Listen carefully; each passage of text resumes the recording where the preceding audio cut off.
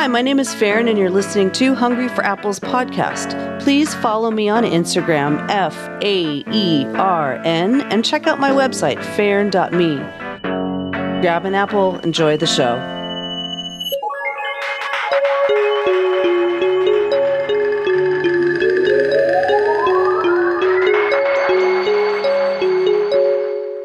Hey, what's up? How's it going? Welcome back to Hungry for Apples. I hope you have had a wonderful week, and today I would like to talk a little bit about the idea of right and wrong. So right and wrong, overcorrecting, over-adjusting, being on high alert. So in considering the idea of right and wrong and how this can be a confusing part of our lives. For the most part, it's rooted in protection, which isn't a bad thing per se, but can develop into odd forms of competition, anger, overprotecting, and some other things. Ideally, there isn't an overt reason for protection in the grand scheme of things right now, especially if our basic needs are met. So, the basic idea is that we're a little bit wired to protect ourselves.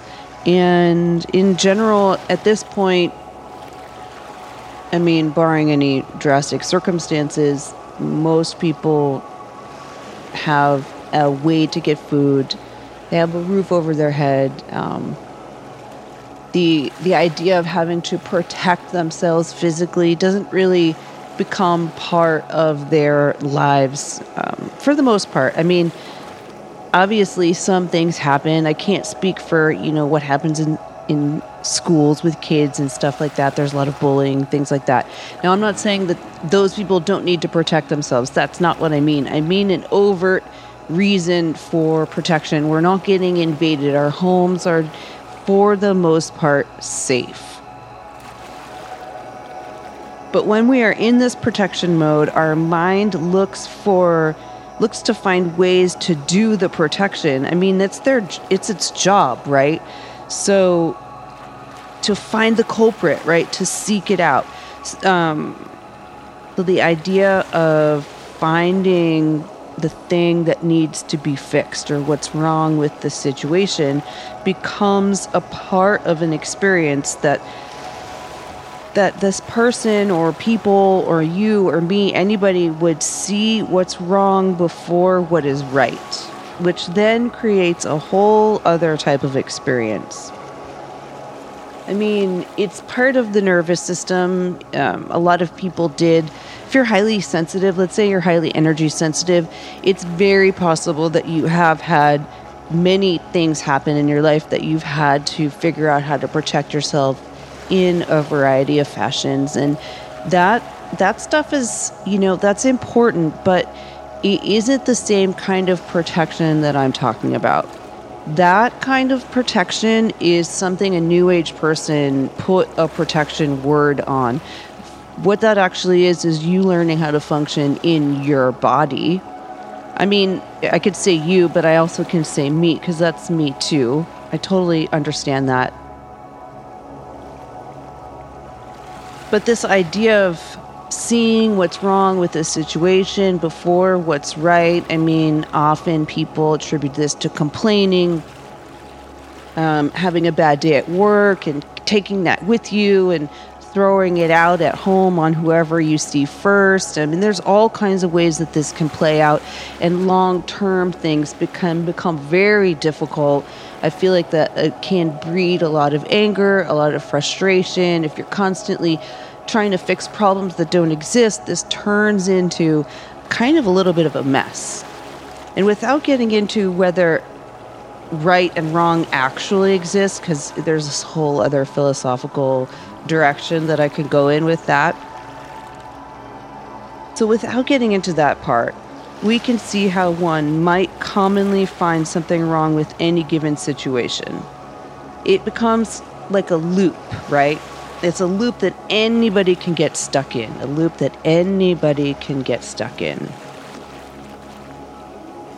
If you notice that you're in this loop, Take time to actually notice how often this happens and take note of it. For real, take note of it. If you have to write it down, if you have to figure out some kind of system in order to really acknowledge how often you do it, I recommend you try to do that. Here's the thing though, don't give yourself any grief about it. In order to shift the programming, you have to look at it as if you are outside of it in a sense.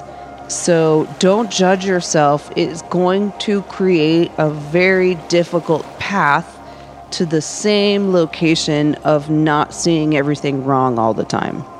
You'll end up the same place. It just might take a lot more work.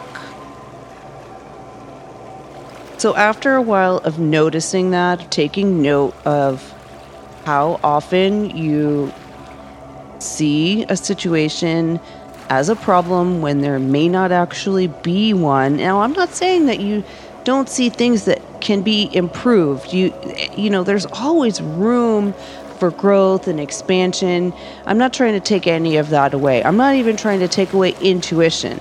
Just notice which way you're wired to go first.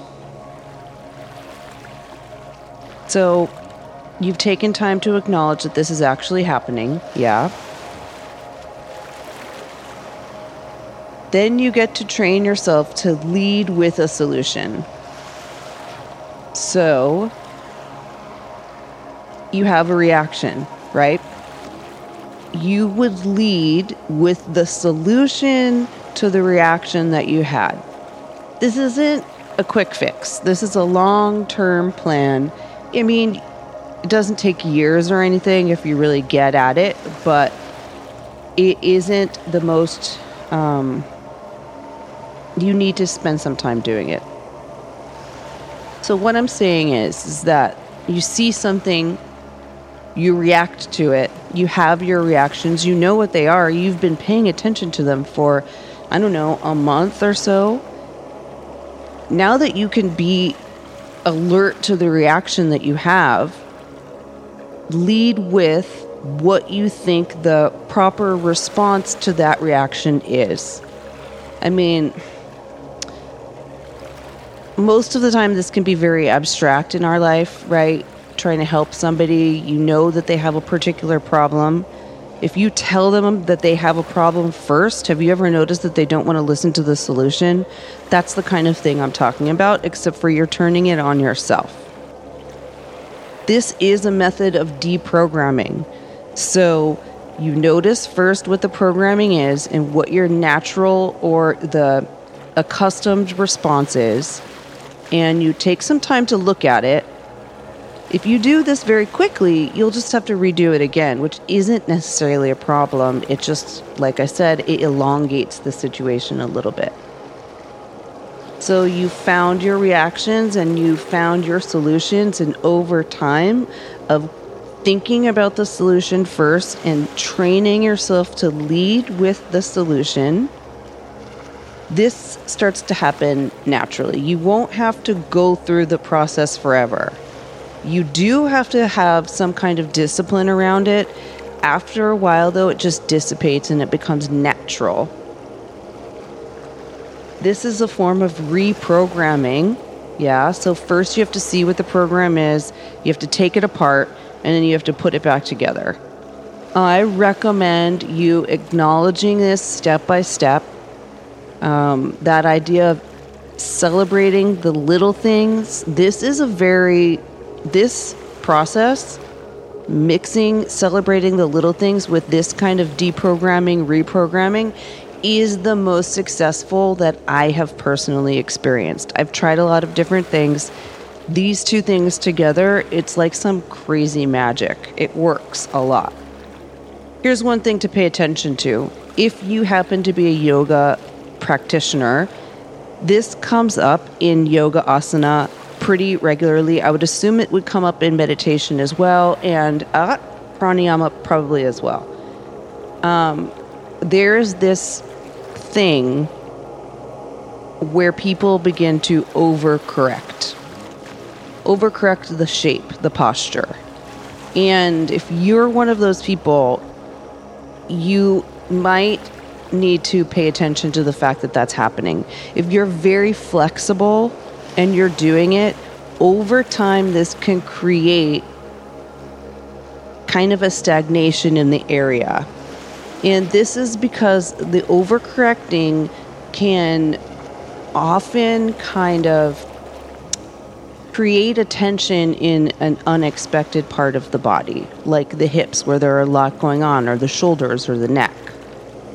And when we overcorrect, we can create a common shape in, let's say, our lower spine, for example, the positioning of the pelvis in relation to the spine.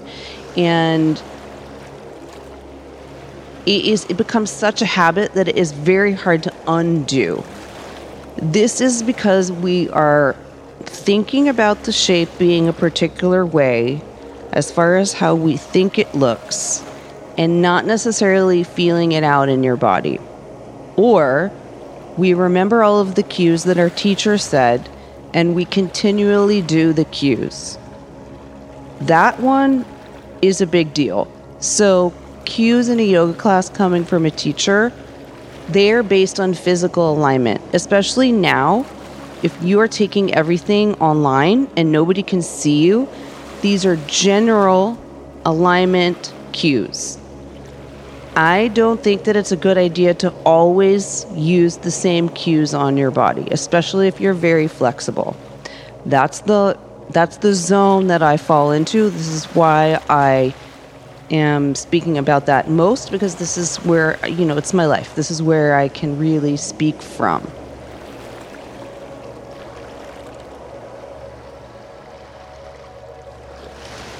The way that I worked with this for myself, and I continue to do this every few months. In fact, I'm in that zone right now.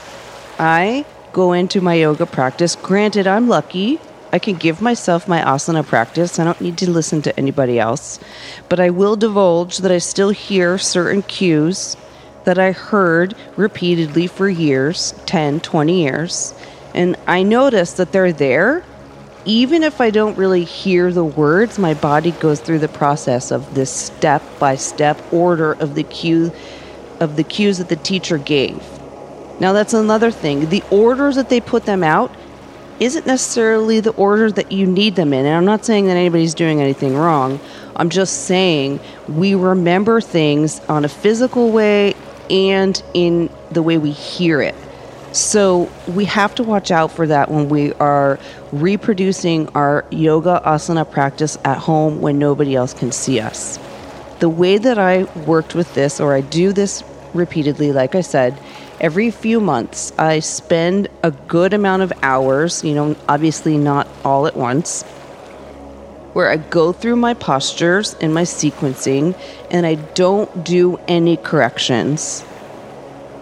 It's not easy because some parts of my body just really want to go into the shape the way that it's used to. The muscle memory thing really kind of comes online really quickly.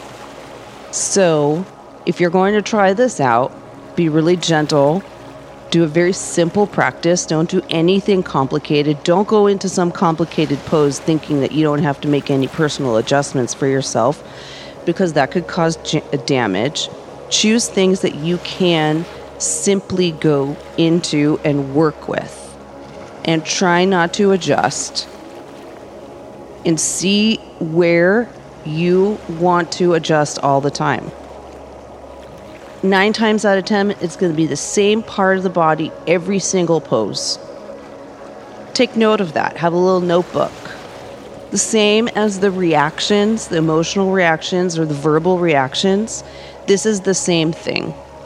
Assuming that you have to go into it a certain way, whether it's for look or just because that's how you remember it, or someone told you had to do it that way one time, they're not wrong, but you have to consider the fact that this is a repetitive process, and there is a thing called repetitive stress, but also muscle memory. So you want to be able to work with the energy and not create some kind of stagnation, which reactions tend to be because we get stuck in a loop. So you want to take this process, the process I mentioned before, the deprogramming, reprogramming, and apply that to your yoga practice as well. Yoga, asana, meditation, probably pranayama. I don't know. Depends on what you do. All right. Well, thank you so much for getting to the end of this. I really like thinking about these things, as you can tell. This is one that I work with a lot, and I'm really interested. If you have any questions, if you have any comments, or if you have any input, please send me an email, hungryforapplespodcast@gmail.com, and I'll talk to you next week. Take care. Bye now. All right, that's our show for this week. Thanks for listening all the way through. If you enjoyed the podcast, please consider a small donation over at patreon.com/Faern, and feel free to reach out to me on Instagram, FAERN, or if you have any questions, check out my website, faern.me. You can contact me there. You can see my class schedule and upcoming events. Again, you've been listening to Hungry for Apples with your host, Faern. I'm just feeling it out. Thanks for listening. Until next time, bye.